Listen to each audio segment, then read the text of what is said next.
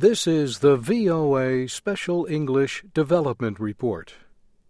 Manute Bol played 10 years in the National Basketball Association, but he will be remembered as much for his shot blocking in the NBA as for his charity work in Sudan. He died June 19th from kidney failure and a rare and painful skin disorder. He became sick while working in his homeland. He was 47 years old. A funeral took place last week at Washington's National Cathedral. Manute Bol was born in southern Sudan. He stood 231 centimeters, tall even for a Dinka, some of Africa's tallest people.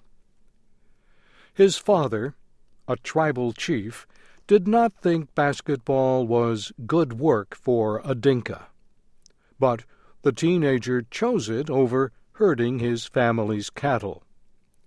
He did not have much luck, though, the first time he went up to dunk the ball. As he once told the Washington Post, "When I came down, I hurt my teeth in the net." In the NBA, Manute Bol averaged less than 3 points a game on offense. But on defense, he became one of the most feared shot blockers in the league.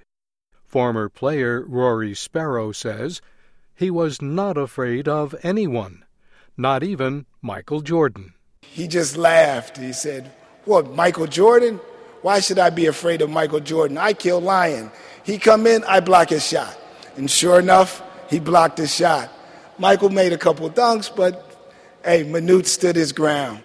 He finished his career as the 14th best shot blocker in NBA history. He enjoyed his fame, but he never forgot his people. Years of civil war left southern Sudan in ruins. He estimated that he lost 250 members of his extended family. He helped raise money for refugees. Reports say he donated nearly all of the estimated $6 million he made playing basketball. Before his death, he was working with the Sudan Sunrise Group to help bring the country together. His goal was to build 41 schools. He took his Christian faith seriously. "God guided me to America and gave me a good job, but he also gave me a heart, so I would look back," he said in Sports Illustrated magazine in 2004. That year, Manute Bol broke his neck in a car accident. He was thrown from a taxi. After recovering, he moved to the state of Kansas and met United States Senator Sam Brownback. I can't think of a person that I know of in the world that used their celebrity status for a greater good than what Manute Bol did. He used it for his people. He gave his life for his people. And that's the VOA Special English Development Report, written by Michael DeFabo.